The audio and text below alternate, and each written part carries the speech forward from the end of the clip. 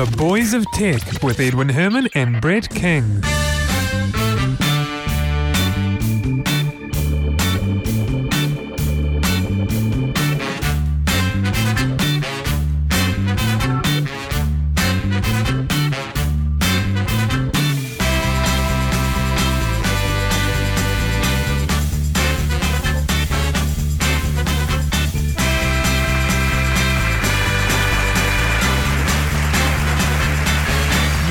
Thank you very much, and welcome everyone to episode 69 of The Boys of Tech for Tuesday, the 8th of June 2010. Tuesday because it's Queen's birthday weekend and the Queen's having her birthday, or had her birthday yesterday on Monday. My name is Edwin Herman. I want to introduce my co-host, Brett King. Howdy. Brett, she doesn't really have her birthday on Queen's birthday day, does she? No, it's just that this is the day that they have as the public holiday for it. Fortunately, it's always on a Monday. Yes, so we always get that 3-day weekend. Yeah, that's really unlike good. all of those other ones we keep missing out on. This year, but this we year get to in miss particular. out again on next year. Yeah, in fact, Queen Elizabeth was born on the 21st of April. That's when her real birthday is, and she was born in 1926, which makes her about 84 this year. Mm-hmm. But her birthday is always celebrated on Queen's birthday weekend, the first Monday in June. Is that how it works out to be? First Monday in June, is it? Yep. I quite like the Queen. Oh, indeed.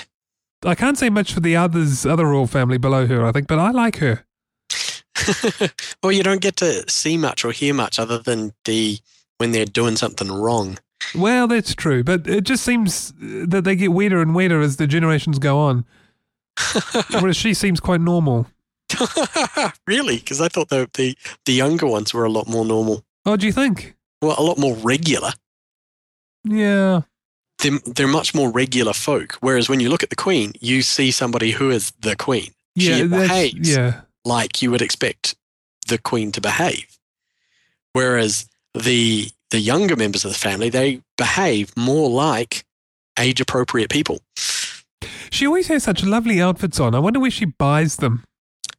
Buys them? They'll be custom-made. Yeah, custom-made. Right. Absolutely, yeah. They'll have a template of her, and they will be custom-made. Yeah, they are. They're all custom-made clothes, but they look wonderful, don't they? Everything matches, well, as it would, but she's just got everything. She's got the hat, she's got the dress, she's got the gloves, and she's handbag, and... Yep. Well, you never know. She might start buying stuff from Harrods again.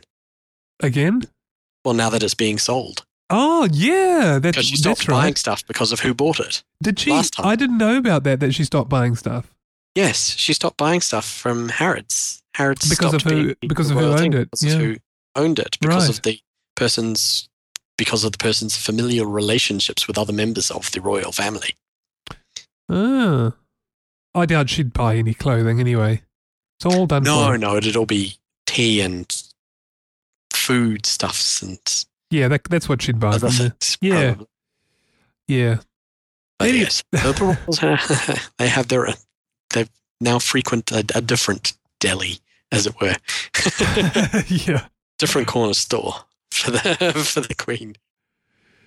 I've been through 3 dehumidifiers today, Brett. Why do you keep breaking them? Well, I don't. I just discovered that the first one I tried was an old one that we had that basically we're trying to get rid of mold, and I think I just put out a whole heap of mold because when I opened it, I found a whole heap of mold inside it, which explained why it smelled so strong once I turned it on. So that one went out.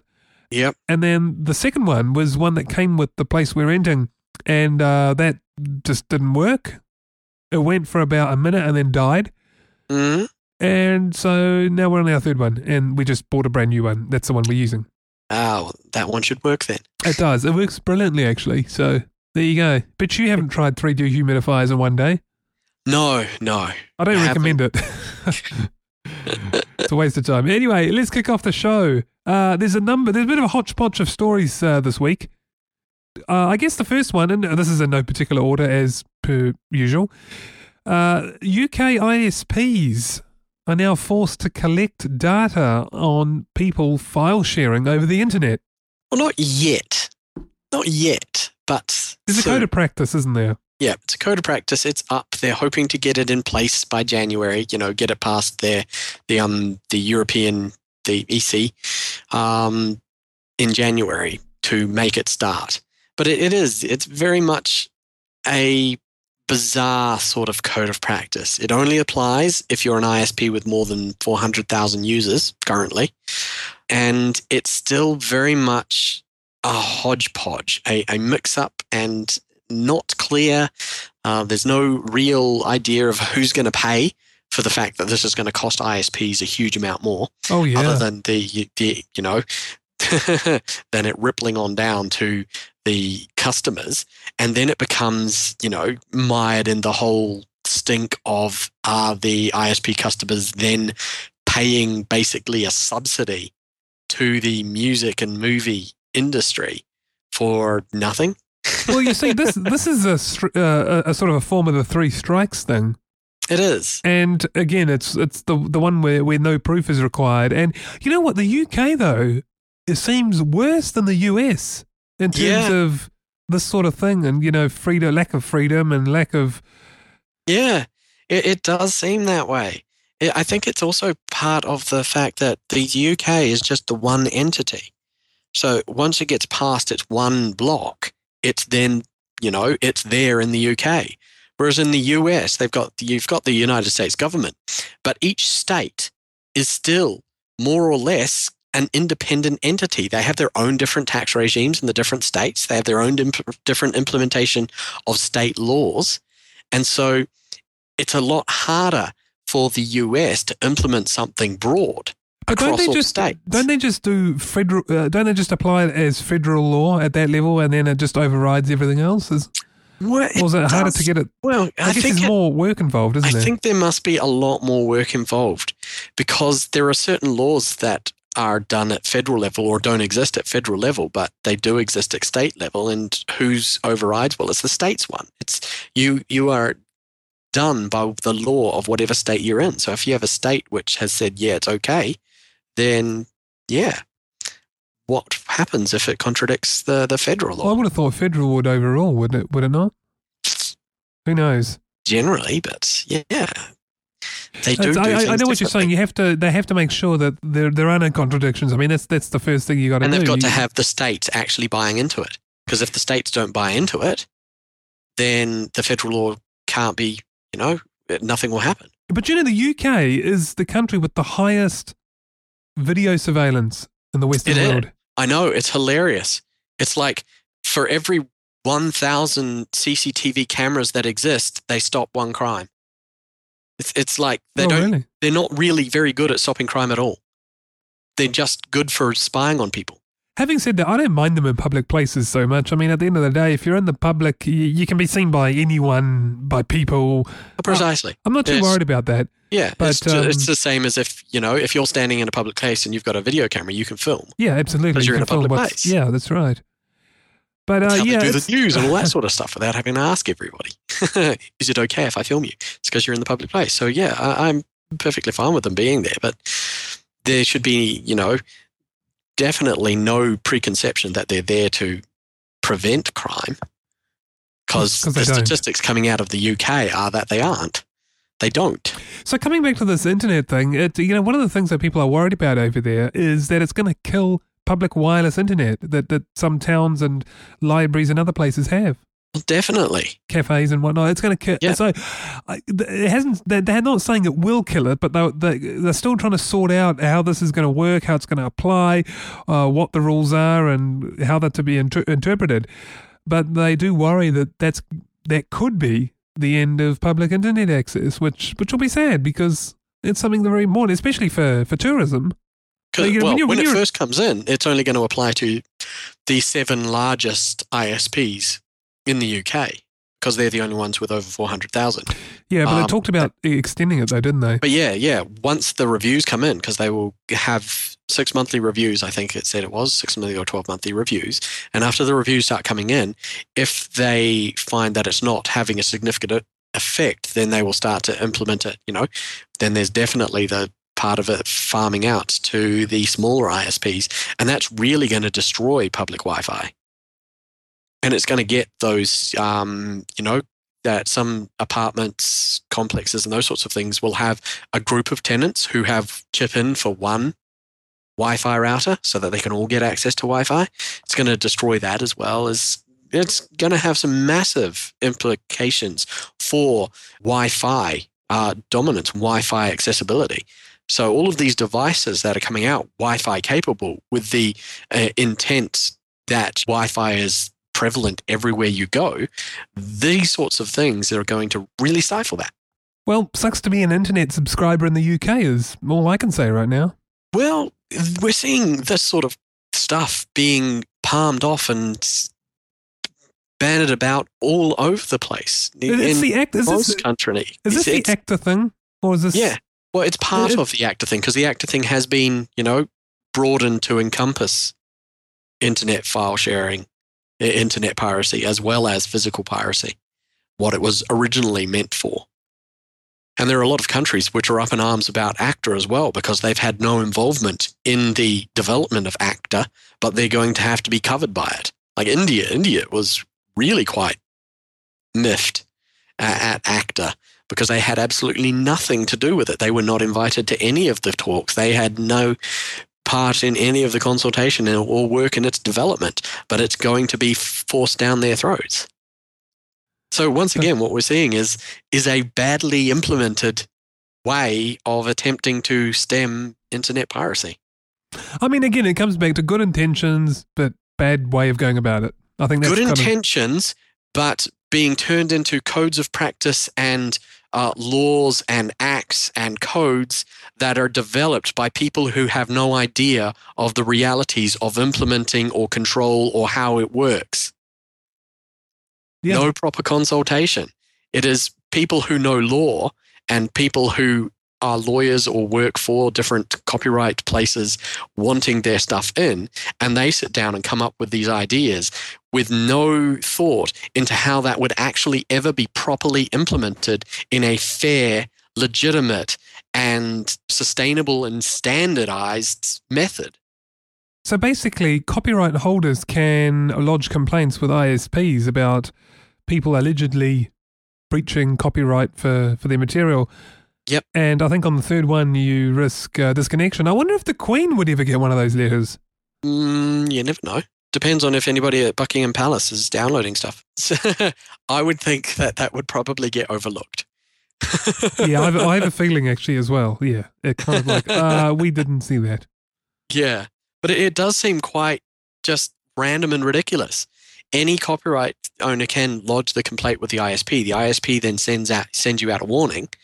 The warnings would be spaced out a month apart. You wouldn't get more than one warning per month. But if you receive three warnings in a 12-month period, then your details would be handed over to the copyright owner to take legal action against. Well, here's the thing. So it's not disconnection. This is not part of the disconnection. This is the ISP handing over your details to the copyright pursuer so that they can sue you.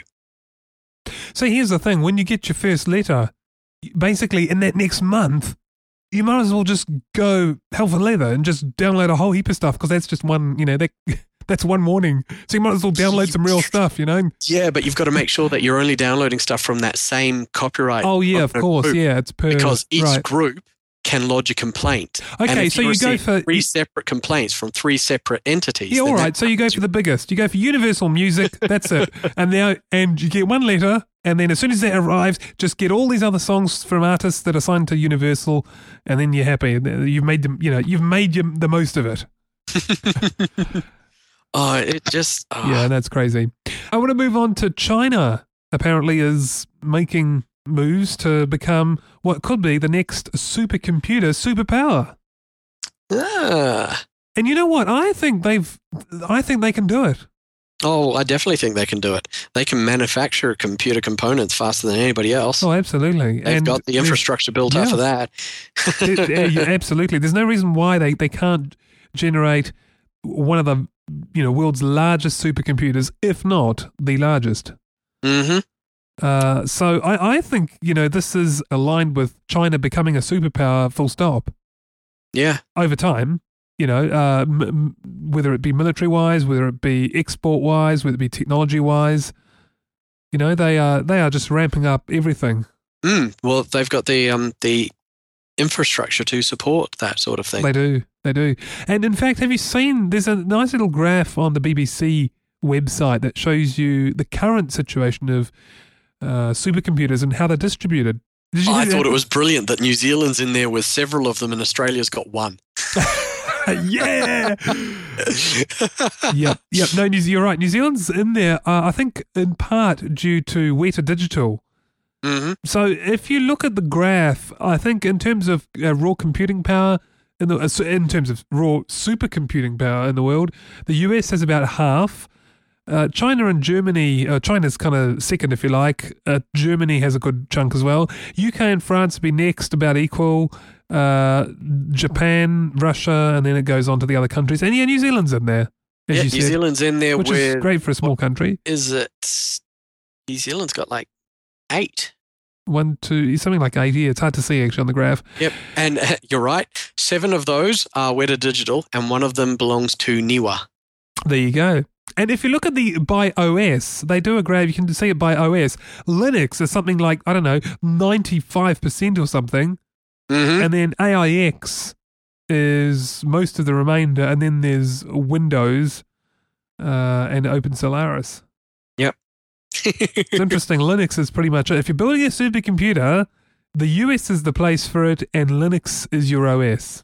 Oh, definitely. According to the graph, that's kind of the trends. And in terms of processor, this is interesting as well. About 60% run on Intel processors. Mm-hmm. And of the remainder of 40%, about half, so about 20% on AMD. And just under that, about 18 or 19% IBM. And what's that last one on there? Doesn't really say, but it's some other processor. Maybe a mixture of all. And also, by manufacturer, again, this is interesting, about a third are IBM branded supercomputers, and Hewlett-Packard about 20%. And then the Cray. The good old Cray, who still holds number 1 spot. Is that still number 1, is it? Yeah, the Jaguar. Yeah, it is too. Yeah, the Cray. United that's States number 1. Jaguar is so Cray. Let's just talk about the first, top 5. So the first one is a Cray indeed. You got the Jaguar. Rated at 1.759 petaflops. Yep. Then you have China's Dawning. So they're number 2. Yeah, Dawning cluster. 1.271 petaflops. What about number 3? Number 3 looks to be the IBM in the United States, an IBM cluster. Just over 1, yeah. 2 petaflops. That's right. And number 4 on the list is again a Cray in the US. 831 teraflops. And then last, number 5. Number 5, another IBM, the IBM Blue Gene, at 825.5 teraflops. Where's that deep blue one? I wonder where that is. Because isn't it that remember that chess one? Oh, that's way old. That's old now, isn't it? Yeah, is it even still running or in here at all? Don't think so. I can't even see it. But yeah, it's interesting it's really, really interesting to see the spread of these supercomputers and where they are. And some of the I don't know, some of the country ones surprise me. Sweden, Switzerland, Saudi Arabia, Poland, they're in there. They rank there. Okay, they're not the United States is, if you can say that, the Chinas and the Germanys, but they're up there. Yeah. Well, as I said, I thought it was quite funny that New Zealand's got a bunch in there. That is because 7 of them are Weta Digital, but still, we got 8.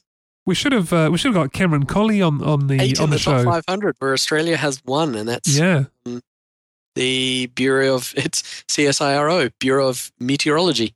We should have got Cameron Colley on the show to poke fun at him because he's indeed, we could have raised him about the fact that New Zealand's got 7 more supercomputers than Australia does.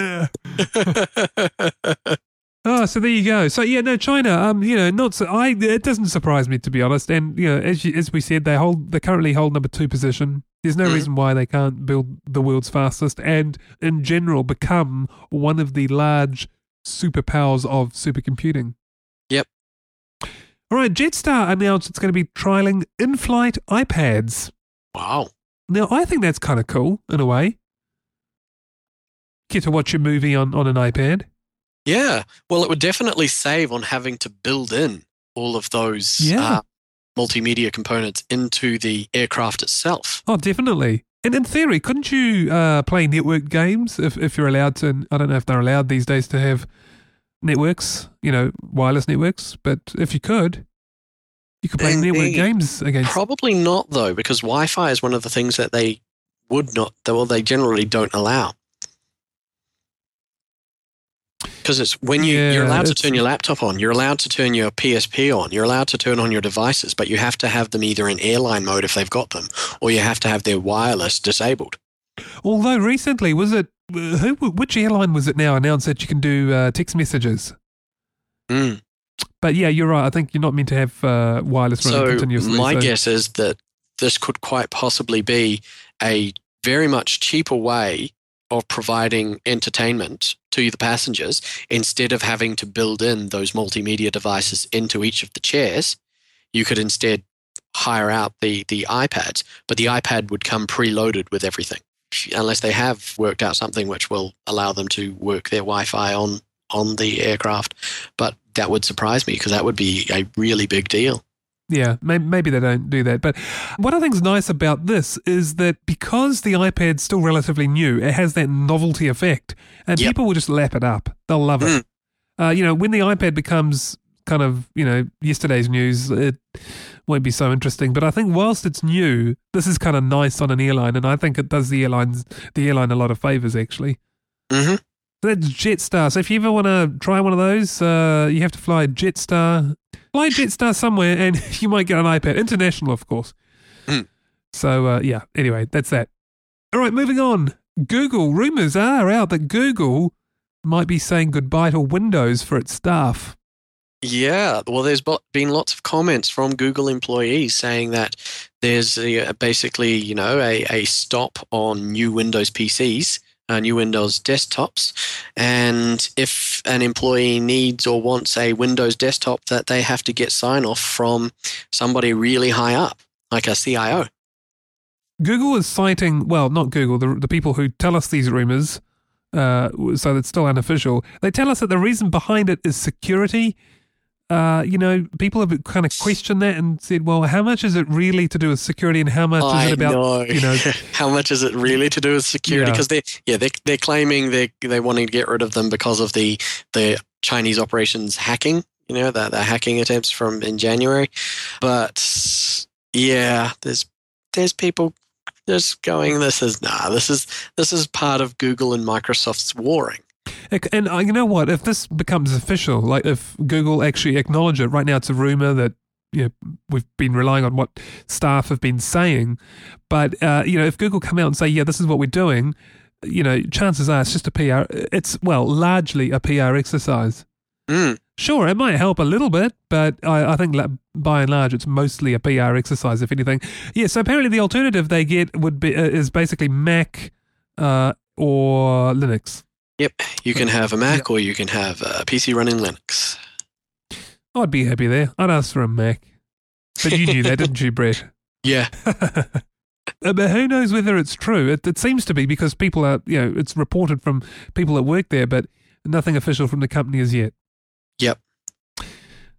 All right. Moving on then. We're going through these stories like nobody's business, but that's okay. But Microsoft, now this is ironic, Microsoft is voicing its concerns about Google's dominance. Yep.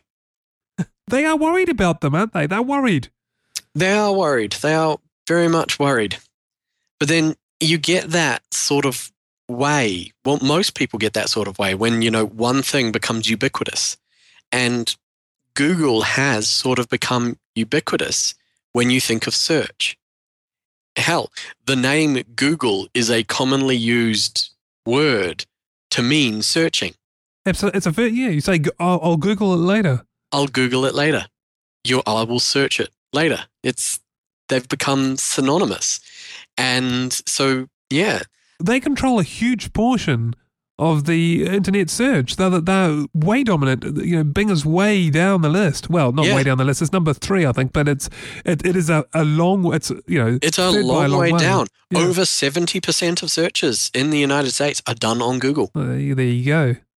Microsoft, it's interesting because Microsoft really are concerned, and these were the guys, if you think back 10, 15 years ago, Microsoft was, what did they have to worry about, And now it's different. Microsoft are really having to work for their money. Yep, Microsoft having to work for their money, but they're not the only voice.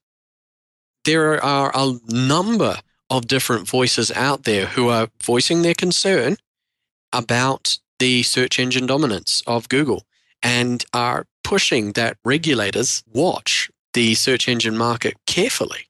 Well, you know what, to make sure that Google is not leveraging a monopoly. Well, I was just going to say, they do kind of have a point, because having that much dominance in the search market means that you have a lot of clout. You've got, you can really skew things. You've got a lot of power. Yep.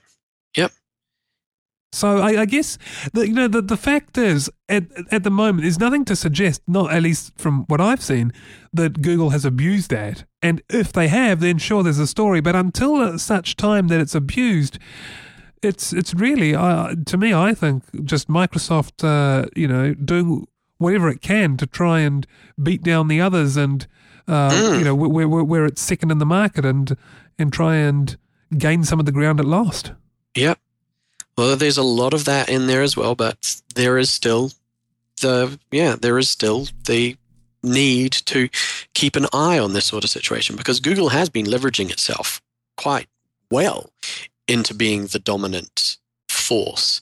When a company's name becomes synonymous with an act, then you've got to start taking a look at what's going on in the marketplace, what's going on in the economy, and what's going on in the way that people do things. Because then that company has such a huge amount of sway over the public's mind. Well, you do. You have to keep an eye on these things, because otherwise you get the situations that you get when companies abuse their position, and that's what you don't want. When they become a monopoly. Yeah. Dominating the place, putting down the competition. When you become in that sort of situation, you get what happened to Microsoft. You get the legislators finally waking up to something something being pretty wrong there, and then them coming down on the company to try and even out the playing field. But don't Google have that motto, don't be evil? Or is a motto not enough? A motto is not enough. You've got to see the actions coming from it. And there's been plenty of things in the news over the past couple of weeks of stuff that's just been it's not been, in your face, blatantly dodge, but things that have just looked a little conspicuous in the way Google's done things. Yeah, I agree. And you know what? The other one that comes to mind just recently was Apple as well. Yeah. They've both sort of come from these sort of shining knight, innocent companies that really are far from evil. Yeah. And doing things that I wouldn't say are evil, but certainly are not. They're not quite as pristine. That's the word I'm looking for. Yeah, as and what pure. You're used to. Yeah, that's the word, pure. Yeah. So yeah, you're right. And this sort of creep is, a sign that things could get worse. Let's hope they don't lose sight. Let's hope Google really does not lose sight of that motto and keeping that motto at heart.